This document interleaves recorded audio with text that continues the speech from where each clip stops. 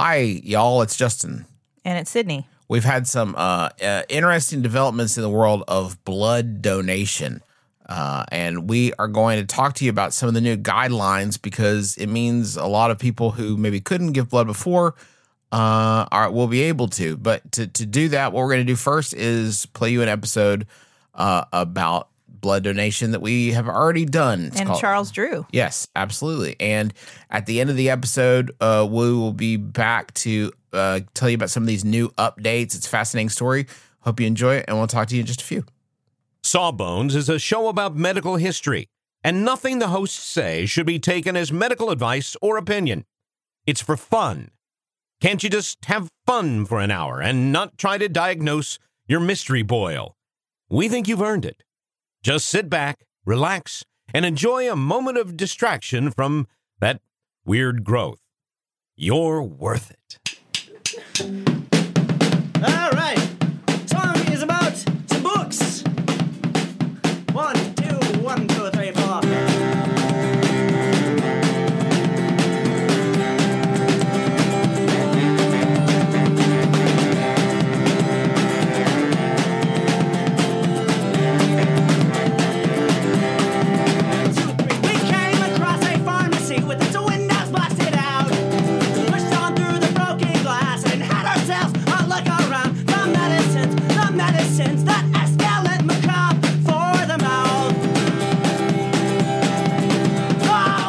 Hello, everybody, and welcome to Sawbones, a marital tour of misguided medicine. I'm your co-host, Justin McElroy. And I'm Sydney McElroy. And today we're going to be celebrating a very special month. The month that I, Justin McElroy, became a notary public. Just got the paperwork through today. It's very exciting. A lot of people are talking about it. And, February. That's not the most important I thing like to think celebrate every this February, month. people should take a moment, look around, and remember, I wasn't always a notary public. You know? were on the inside. That's true. I do have a very notary public vibe. Yeah. Yeah. Justin gives off that feeling of like, that guy's a notary, I bet. I bet that guy's. I need something notarized. I bet I should call Justin McElroy. I bet he. I don't know that, you know what's interesting about that? I don't know that that's necessarily my podcast persona is like guy who should be a notary, but like if you know me personally, that is 100% my level. Yeah. That is where I'm at. Guy who's probably a notary and now is. And now you'd be correct. He is a notary. February, no, folks. Justin, February is not about you. Everything's about you. Sorry. February is not about you. Okay. It's Black History Month. You know that. I know. Yes. Just having some fun. Yes. And, because it is Black History Month, I thought we would do something that we don't often get to do on Sawbones, which is talk about someone in medical history who did good stuff. Wow. Always nice to hear. Not usually we're talking about when you come up as a figure of interest on our show. Yeah. If you don't want Sydney, you want Sydney to keep your name out her mouth. Now, we've done this before. We've talked about other, famous people in medical history who actually did good stuff and contributed and that kind of thing. So this isn't the first time, but I thought that this would be particularly timely because not only can we celebrate an amazing Black physician in history, but we can also emphasize the importance of blood donation at the same time because, as you may be aware, we're in dire straits in much of the country in terms of blood banking supplies. Yeah, it is not. Now, some people are doing their part. Yes, like you. Yeah, I know you wanted to brag about that. It's I just got the notification my blood is headed to it's headed to WVU to be used at the medical center there. I do wish that I could have somehow indicated to them that that's the blood of a notary. I mean, it wasn't when it was extracted, so I don't know if it's quite the same thing. Mm-hmm. But next time I donate, I'll be sure to can you please put an N on there for notary, NP for notary public, or something like that. Okay. Because I want people to know. You want people to know. It's a wonderful experience. We'll talk more about that and urge you, if you can, to consider donating blood at the end. But it is a wonderful experience. I donated blood once overseas and had the opportunity to actually take my bag of blood from my body and hang it on an IV pole and help. Well, I didn't hook it up because I am not as good at that as the nurse that I was working with. That's that far. They hooked it up, but I got to do that, and it was such an amazing feeling, and you can get that glow. That's that Sid the Vessel blood. It just goes straight. You can't get fresher than that. No, it was still warm. Still warm from a vein. But anyway, we have done an episode before about the history of blood transfusions back in 2015 when we were so young, naive, had no idea what was in store. So if you want to hear the whole history of all the dumb stuff we did before we figured out blood transfusions and all of our attempts, that is detailed in that episode. I don't want to go back and talk about all of that again. But I did think, like I said, this was a really good opportunity to talk about blood donation, blood banking, and celebrate the work of Dr. Charles Drew. Okay. Which, when I say Dr. Drew, I'm talking about Let's Dr. be clear. Charles Drew. We're talking about the good one. The good one, the famous American physician, surgeon, scientist, blood scientist expert who is the father of blood banking, as you know it. Not Loveline, Dr. No. Who I think has said some sort of... He said some things. We're not going to get into. Yeah, we're not going to get into that, Dr. Drew. Right now. Yeah. No, Dr. Charles Drew was born in Washington, D.C. in 1904, the oldest of 5 children. He studied at Amherst College, and then he worked as a professor of biology and chemistry for a couple years at Morgan College to save money for medical school. When he applied to medical school, he decided to go to McGill University in Montreal for his medical training. And while he was there, he would work alongside a Dr. John Beatty. Now, I tried to find out more about Dr. John Beatty, and I couldn't find a lot of documentation of his work there, because I kind of wanted some context for I knew he was working on treatments for shock and what was he doing and what was his history. Apparently there is because we're in Canada, right? Apparently there is also a John Beatty in Canada who was associated with neo-Nazis. So it was really hard to research this specific John Beatty. So I can't tell you much about him, but he was a guy who was a doctor working there who was interested in how can we treat shock. Now, do you know what shock is?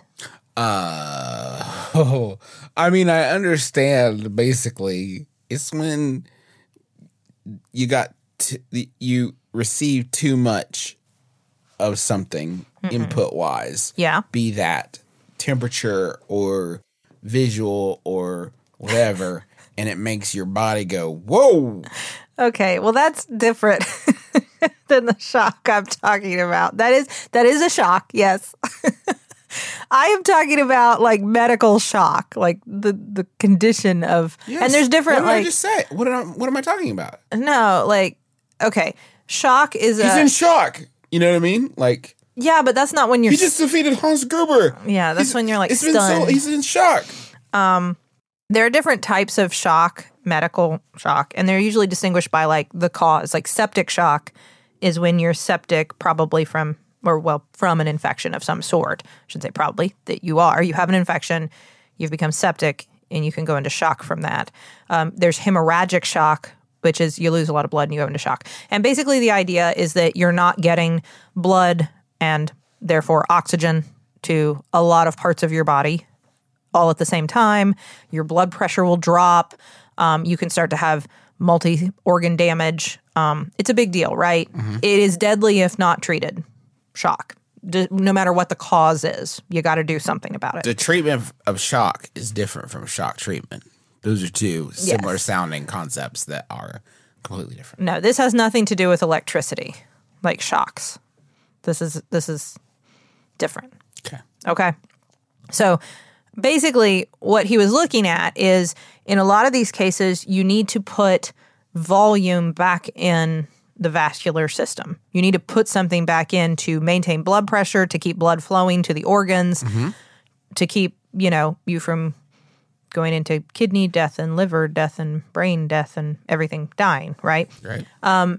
If, for instance, it's because you're bleeding a lot, then you need to put blood in there. Yeah. So that's the solution. For a lot of these conditions, we need to put blood, or there's lots of options we have now. We didn't have any of this yet. Needles finding out the other things we put in there besides blood. Well, at this point, we didn't have a lot of ideas. Blood seems good. Well, there's lots of options now. Saline? Yeah.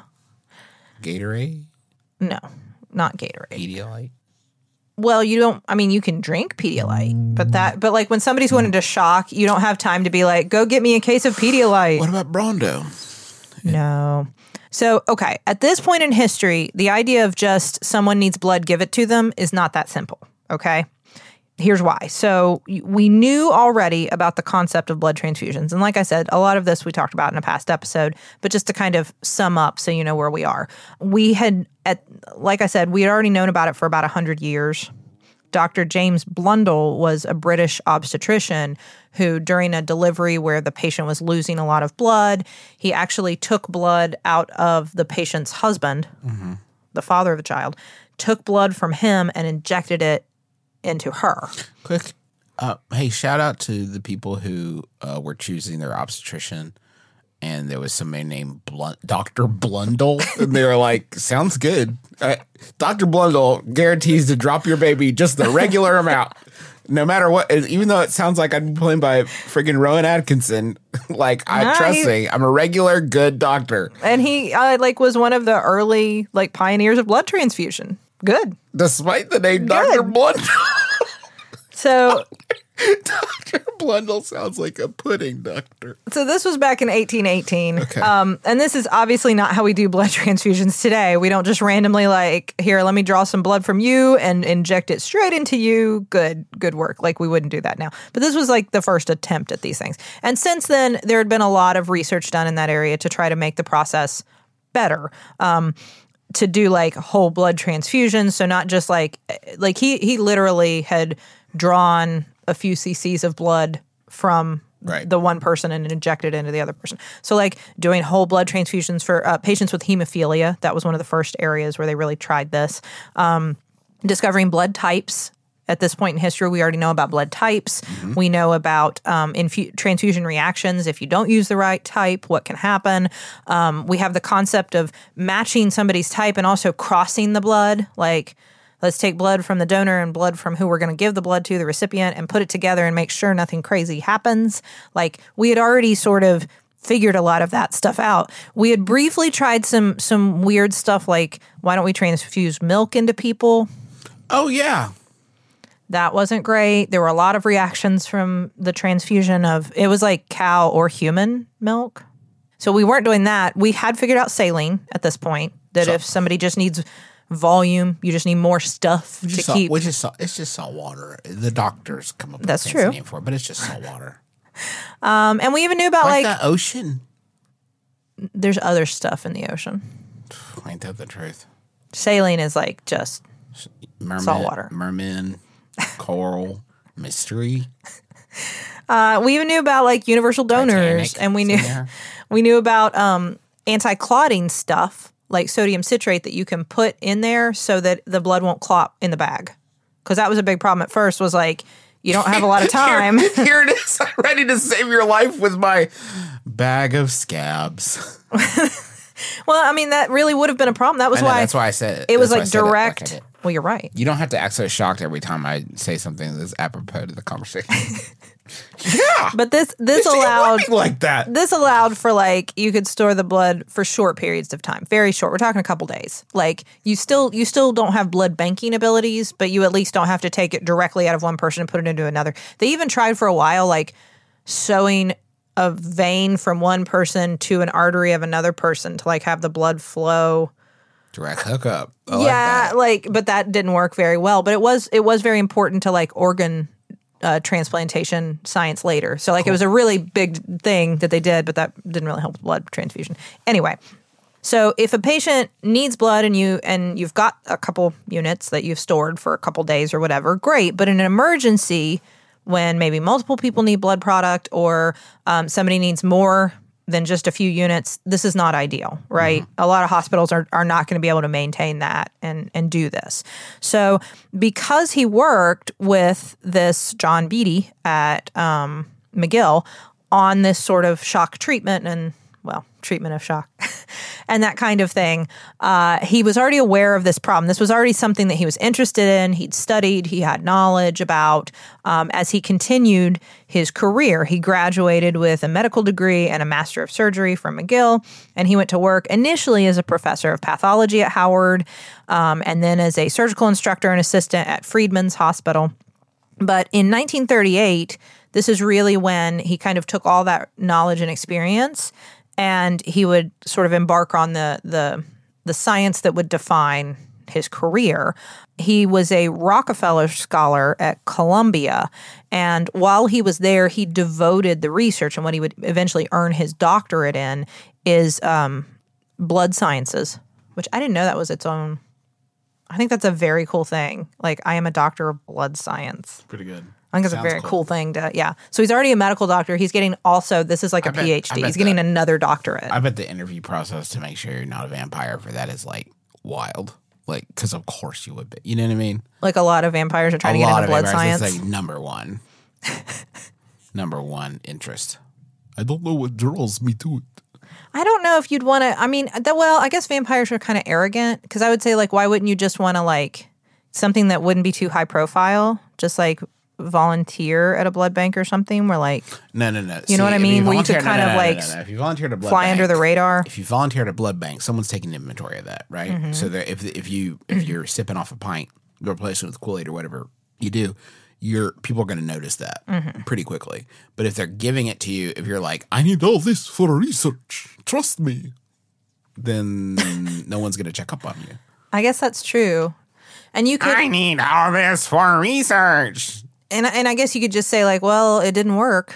I tried. I don't have anything to publish. It doesn't work. Sometimes it doesn't work. I'm standing on the shoulders of giants. So anyway, he took all of his knowledge. He earned his doctorate, and his dissertation was titled Banked Blood, A Study in Blood Preservation. So basically, he took a lot of the sort of the basic science that was being done on these areas of separating blood and storing blood and preserving blood. And what he figured out from all this and what he developed on his own was a method of separating out the components of blood. So what we think of as whole blood, which is like, I just took some blood from your arm. There's the blood, the whole thing, all the blood. It can only be kept for so long. But if you take out the cells and then you've got the plasma, everything else separate, that, if dried or nowadays frozen appropriately, can be kept a lot longer. So all of a sudden you go from a couple days to a few months that you can store this stuff, right? And you can reconstitute it when you need it. So you keep it in storage, and when you need to, re-liquefy it, you can do that.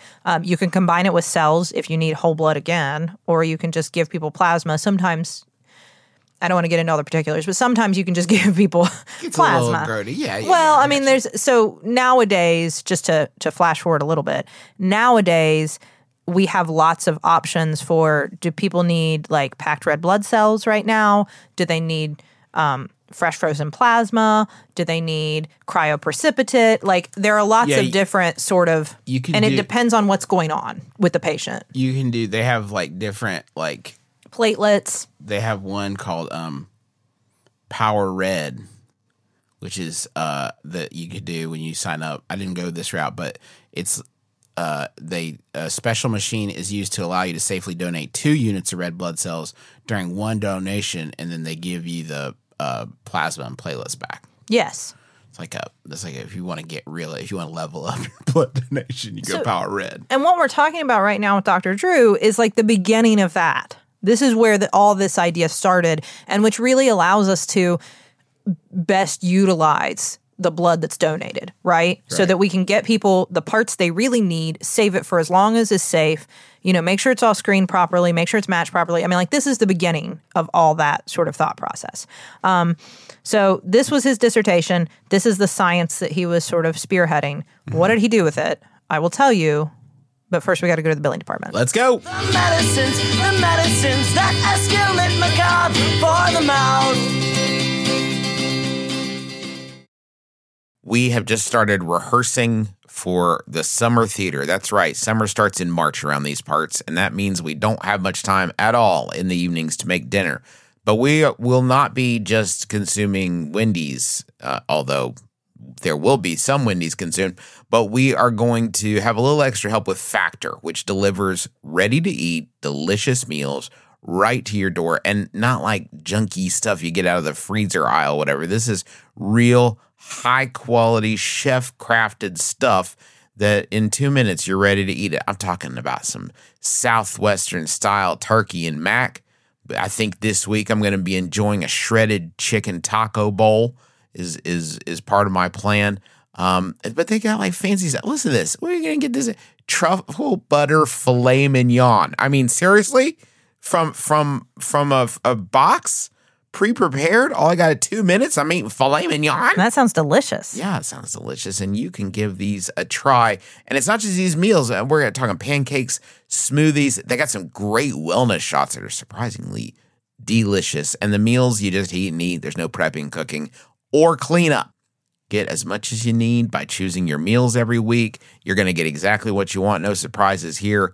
And the meals, I can say, are delicious. So what do you got to lose? Head on over to factormeals.com/sawbones50 and use code sawbones50 to get 50% off. That's code sawbones50 at factormeals.com/sawbones50 to get 50% off. Sydney, you know how you're always saying that you'd like to build a Justin McElroy fan site full of all your favorite quotes, clips, videos, and hunky pictures of beloved podcaster Justin McElroy? I don't remember. Well, there's no need to wait any longer, Sydney, because Squarespace is going to make it easier than you could possibly believe to make a website all about your favorite hunky podcasting superstar. I don't think I was going Squarespace, what is it? It's a tool. Think of it as the palette of a web design artist. But you don't have to be a web design artist. You could just take stuff off the palette that is created by real people that know what they're really doing and put it from the palette onto the easel. The metaphor is broken down. Basically, you're going to be able to create great looking websites that have fantastic customer support and help you unlock your creativity and do whatever you want to with your small business or podcaster obsession. You can sell products. You can post your videos. You can share your stories about how Justin has shaped your life and is also a fantastic father. Folks, you got to stop waiting to make your Justin McElroy fan site. Go to squarespace.com/sawbones for a free trial. And when you're ready to launch your Justin McElroy fan site, use offer code SAWBONES to save 10% off your first purchase of a website or domain. You probably already have a favorite animal. Maybe it's a powerful apex predator like the tiger or a cute and cuddly panda. And those are great, but have you considered something a little more unconventional? Could I perhaps interest you in the Greenland shark, which can live for nearly 400 years? Or maybe the jewel wasp, who performs brain surgery on cockroaches to control their minds? On Just the Zoo of Us, we review animals by giving them ratings out of 10 in the categories of effectiveness, ingenuity, and aesthetics. Listen with friends and family of all ages to find your new favorite animal with Just the Zoo of Us on MaximumFun.org or wherever you get podcasts.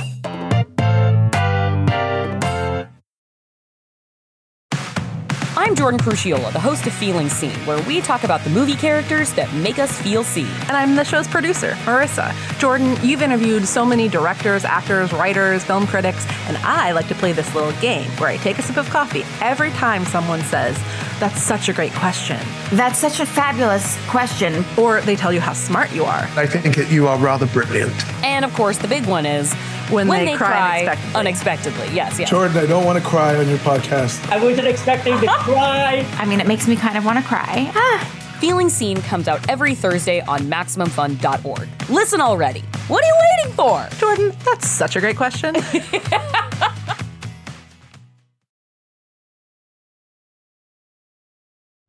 So he has all this knowledge. What's he doing with it, Sid? He publishes this, thesis, this dissertation. He is, by the way, he was also the first Black American to receive a doctoral degree from Columbia. So he does this, and it's groundbreaking. It's very exciting what he has published.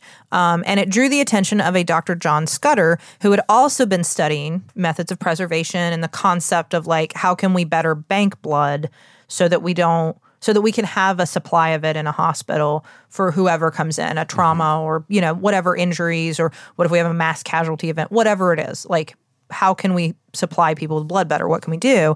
And there was a ton of interest in this at this moment in history because the year is 1940. War drums are sounding across the planet. Yeah, that's war. Our fighting men and women are gearing up to do war. Yeah, over there. So this is prior to the U.S. entering the war, but obviously we were interested. Yeah, keeping tabs. Yeah. On things. Would love some blood. Had like a side we were on.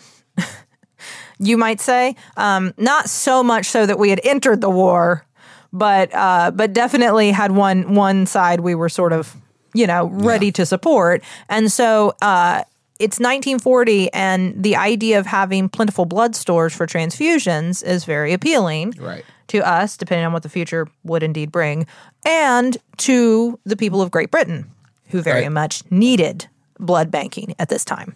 Our former overlords, you mean? Well, I mean, like it's 1940. I'm not going to let go of the grudge. A lot of people are just going to sail on past and keep on drinking tea or whatever over here, but I won't let it go. I would hope by even 1940, people were kind of over that. Nope, never. No, still not. I'll never let it go. So Scudder reached out to Drew and said, hey, I would love if we could develop a program for banking blood, and we can ship it to Great Britain. We can ship it to the UK. Wouldn't that be great? Like, the US can do it. You're the genius who came up with all this. Let's get together. Let's do it. Let's make it happen. So Dr. Drew spearheaded what would be called the Blood for Britain program. That's fun. Yeah, and love the alliteration for sure. Yeah, and that's exactly what he was doing. He was collecting, processing, testing, making sure it wasn't contaminated. Safe collection and storage of blood from initially like New York hospitals.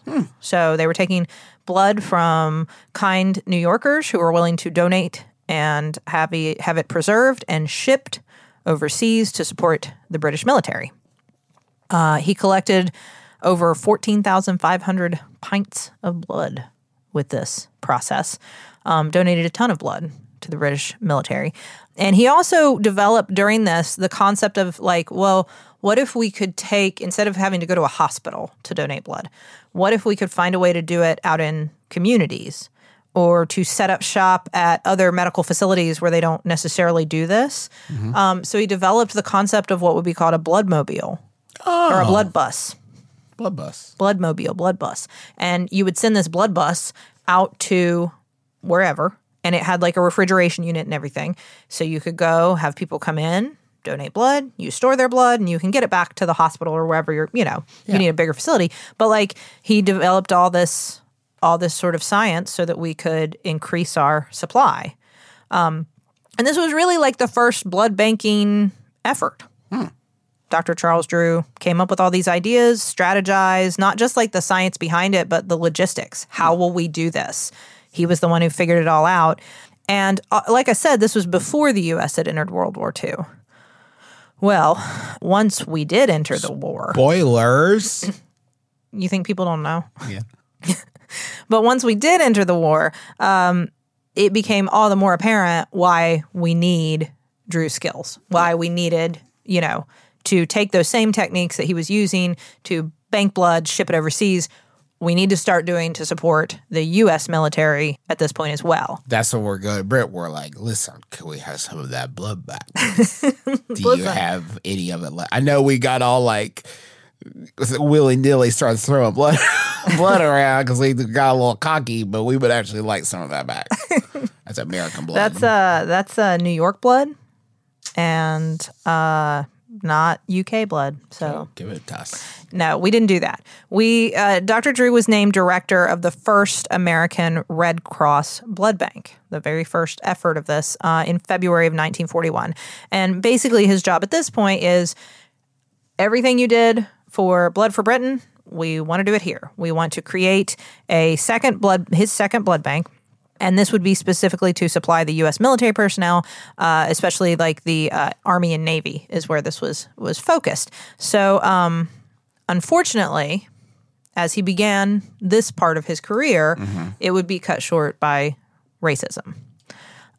So he began to collect blood explicitly, again, using a lot of the same like science and logistics, all these techniques that he had developed that were his, like he had done all this for members of the U.S. Army and Navy. And the military came to him, the Army and Navy, and said, this is great, except we don't want blood from any Black Americans, please.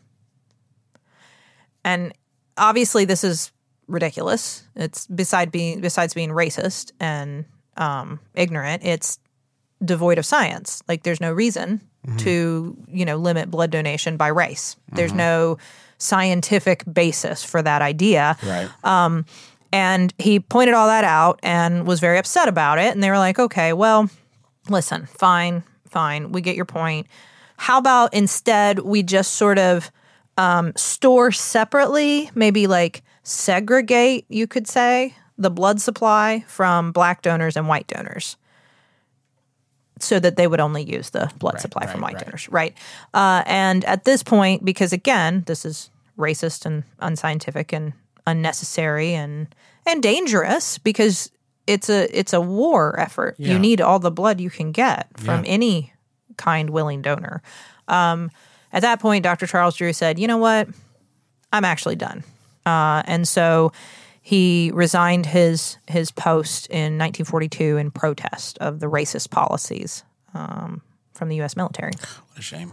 I know. It's a complete shame. Now, the work he had done, the methods he had spearheaded, his dissertation, all of his research, all of his science, people were still benefiting from. All of that good that he had done and put out into the world was still there. I mean, the first blood banks he created, these first logistics and methods, he was the one who came up with this, who problem solved all of this, and provided, who knows, at the end of the day, stemming from all this research and stuff, how many people's lives were saved from these methods. I mean, it would be impossible to quantify the number of people who benefited from this.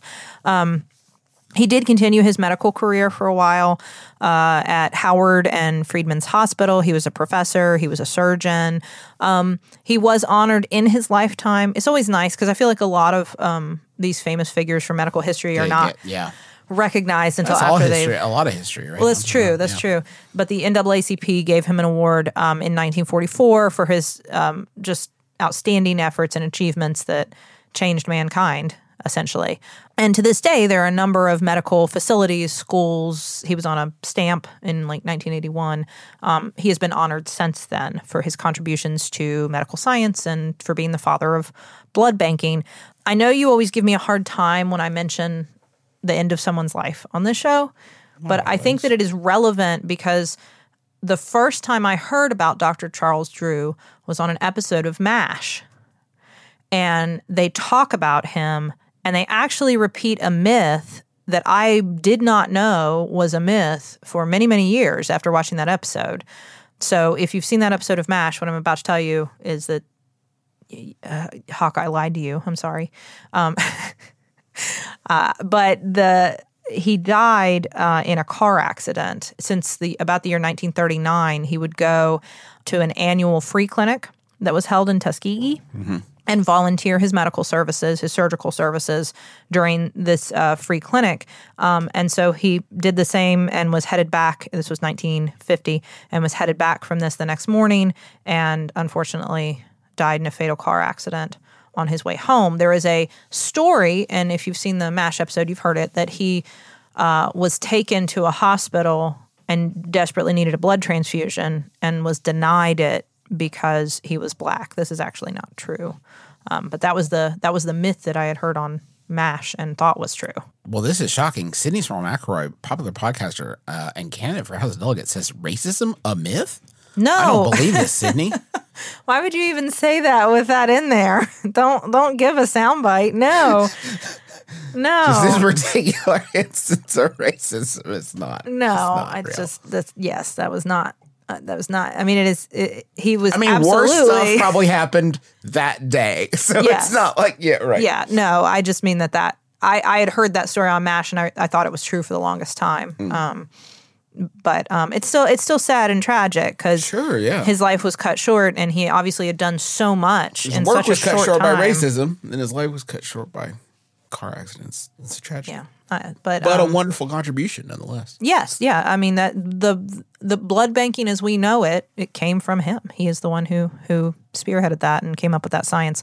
And it is especially relevant again to celebrate Dr. Charles Drew as an outstanding Black American physician, surgeon, scientist, doctor who made these great contributions, but also because, as I said, right now we are in dire need of blood donations. If you can, this is a great time to consider donating blood. I would especially raise that charge to my fellow notaries. We are, as you know, held to a higher standard, and this is your chance to step up and do the right thing for all notaries.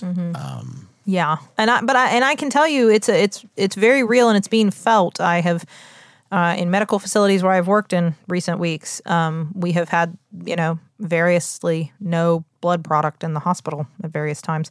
It's also not that bad, for the record. I shouldn't say no blood. I mean, of specific blood products we needed. I'm a bit of a wimp, and it's really like it didn't hurt that bad. It didn't take that long. It didn't wait around that long. Did get free snacks at the end. I was going to say, do you get snacks? Oh, I got snacks. Yeah. Yeah, they'll let you have another one if you ask. If you want a second one, you could totally get another one.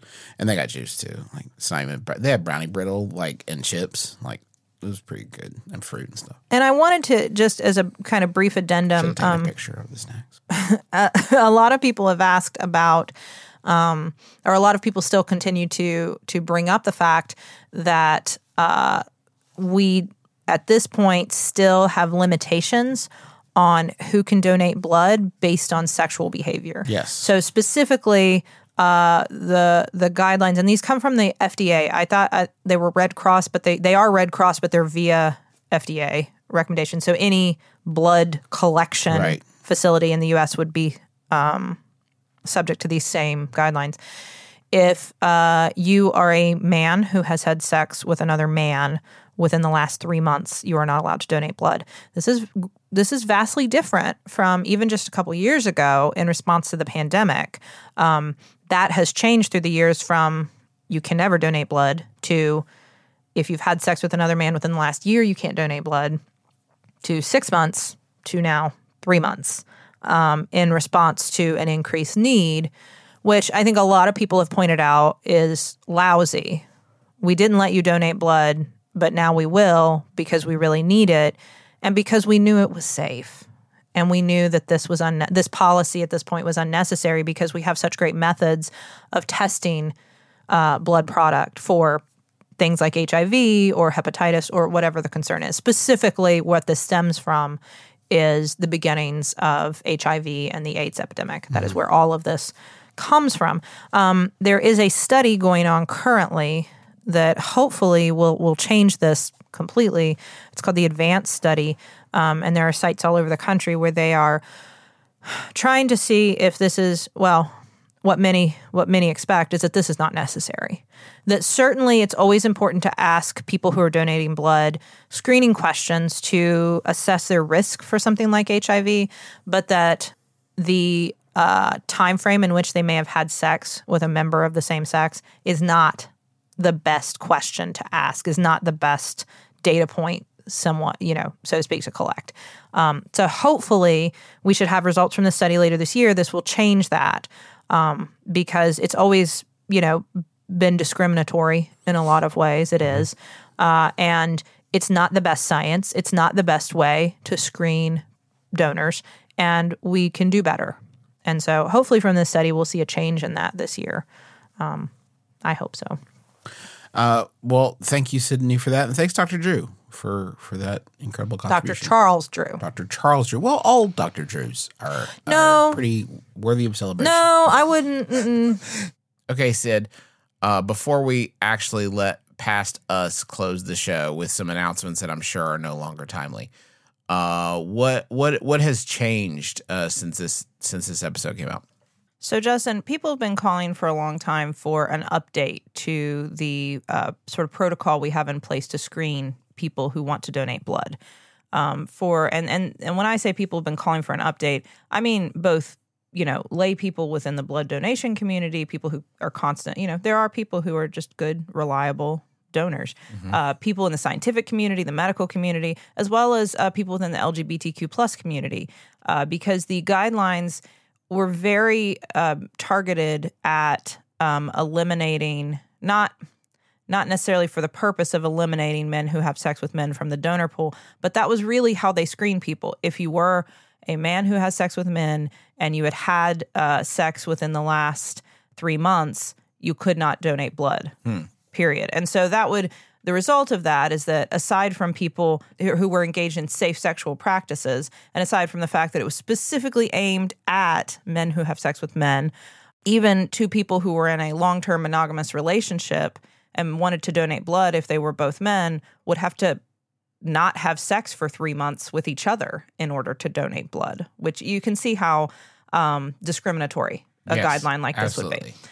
So they have been doing studies, and the advanced study I believe we've referenced in past episodes, not necessarily the one you just listened to, but we've referenced that in other episodes, looking to see, is there a better way where we can screen our blood donation pool so that we do not transmit HIV unintentionally, of course, but we allow everyone who would like to donate blood and can safely do so to enter into that donor base, and that we don't base our guidelines strictly on your sexual orientation, because we can see why that would be discriminatory.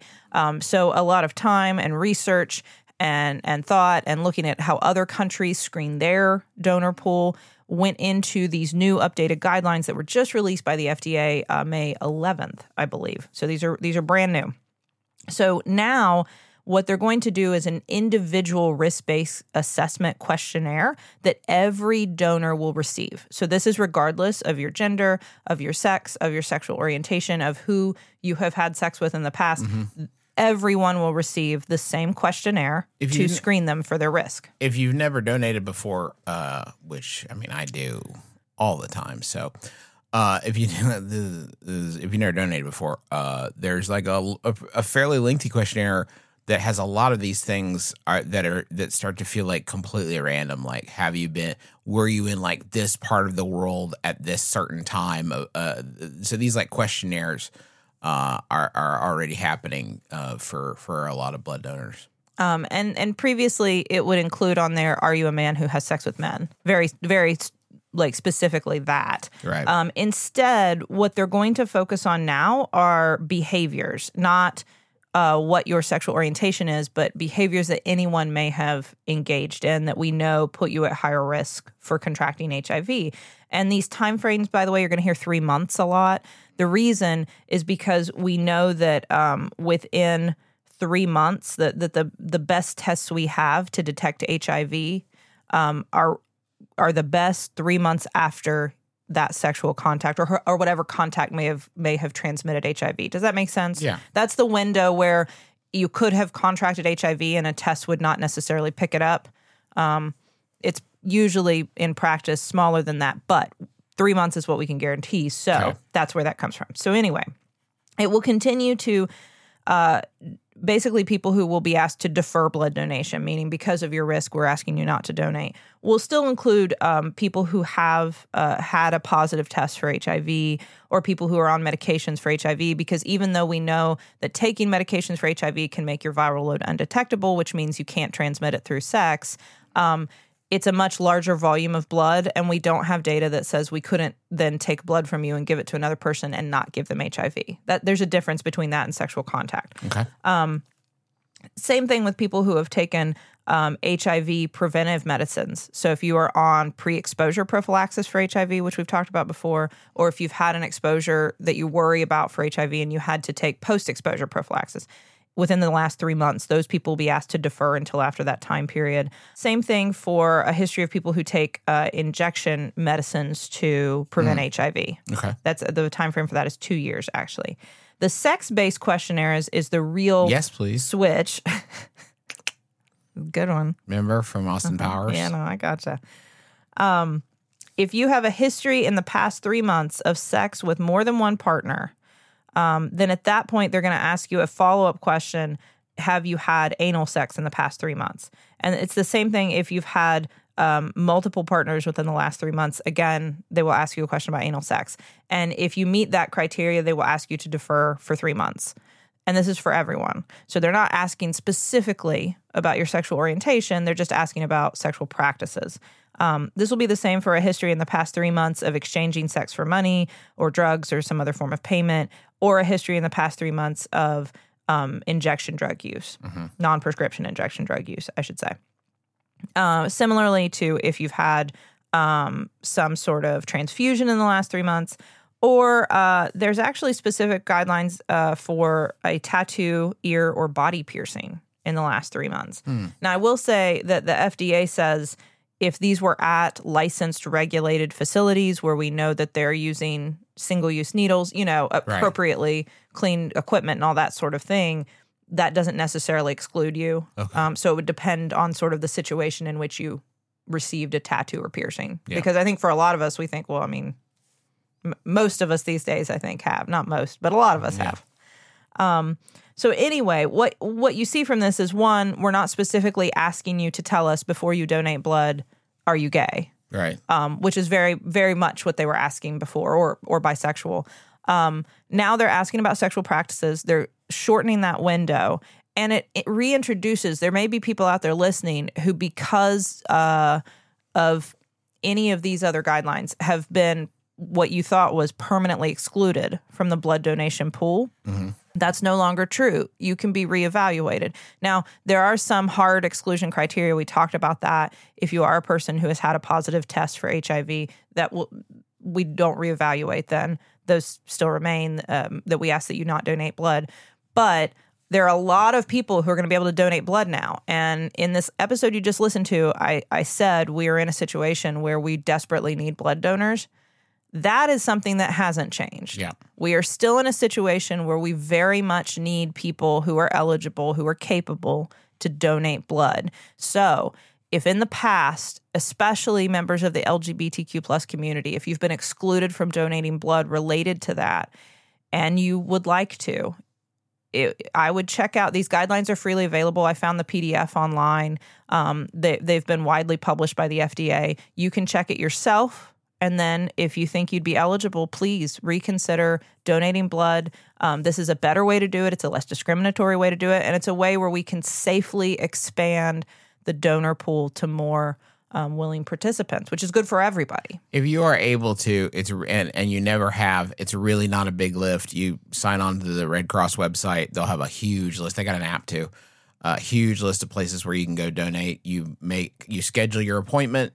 There's probably one near you and not too far away time-wise. Just go to, I think it's redcross.org, I'm pretty sure. Go to redcross.org and you can find a bunch of different opportunities. It's not hard. I know some people are, have stuff with needles, and obviously, I'm not talking to you, but if you're able to, it's really like an hour of it out of your day that you could feel really good about and do some good. So, and if you're interested, FDA.gov, you can look up it's a 19-page document with all the references. If you're the sort of person who wants to read that ahead of time, which I am, so we're alike, check it out. All right, let's wrap up the episode. Thank you to you so much for listening. We very much appreciate it. Thanks to taxpayers for the use of their song Medicines as the intro and outro of our program. McElroymerch.com. You can, for the rest of February, just a few more days to get the, we're calling it the Bookstore Trouble pin, but it's a reference to bookstores. It's very clever. Our designer, Sarah McKay, did a wonderful job with that one. And a great quote from Sydney, "I'm not ashamed of my clown husband." That is now a bumper sticker that you can buy that supports the Huntington Children's Museum. So please get some of those. That's designed by Jacob Bailey. So thank you, Jacob. That's going to do it for us. Unless there's anything you got, Sid. Nope, that'll do it. That's going to do it until next time. My name is Justin McElroy. I'm Sydney McElroy. And as always, don't drill a hole in your head.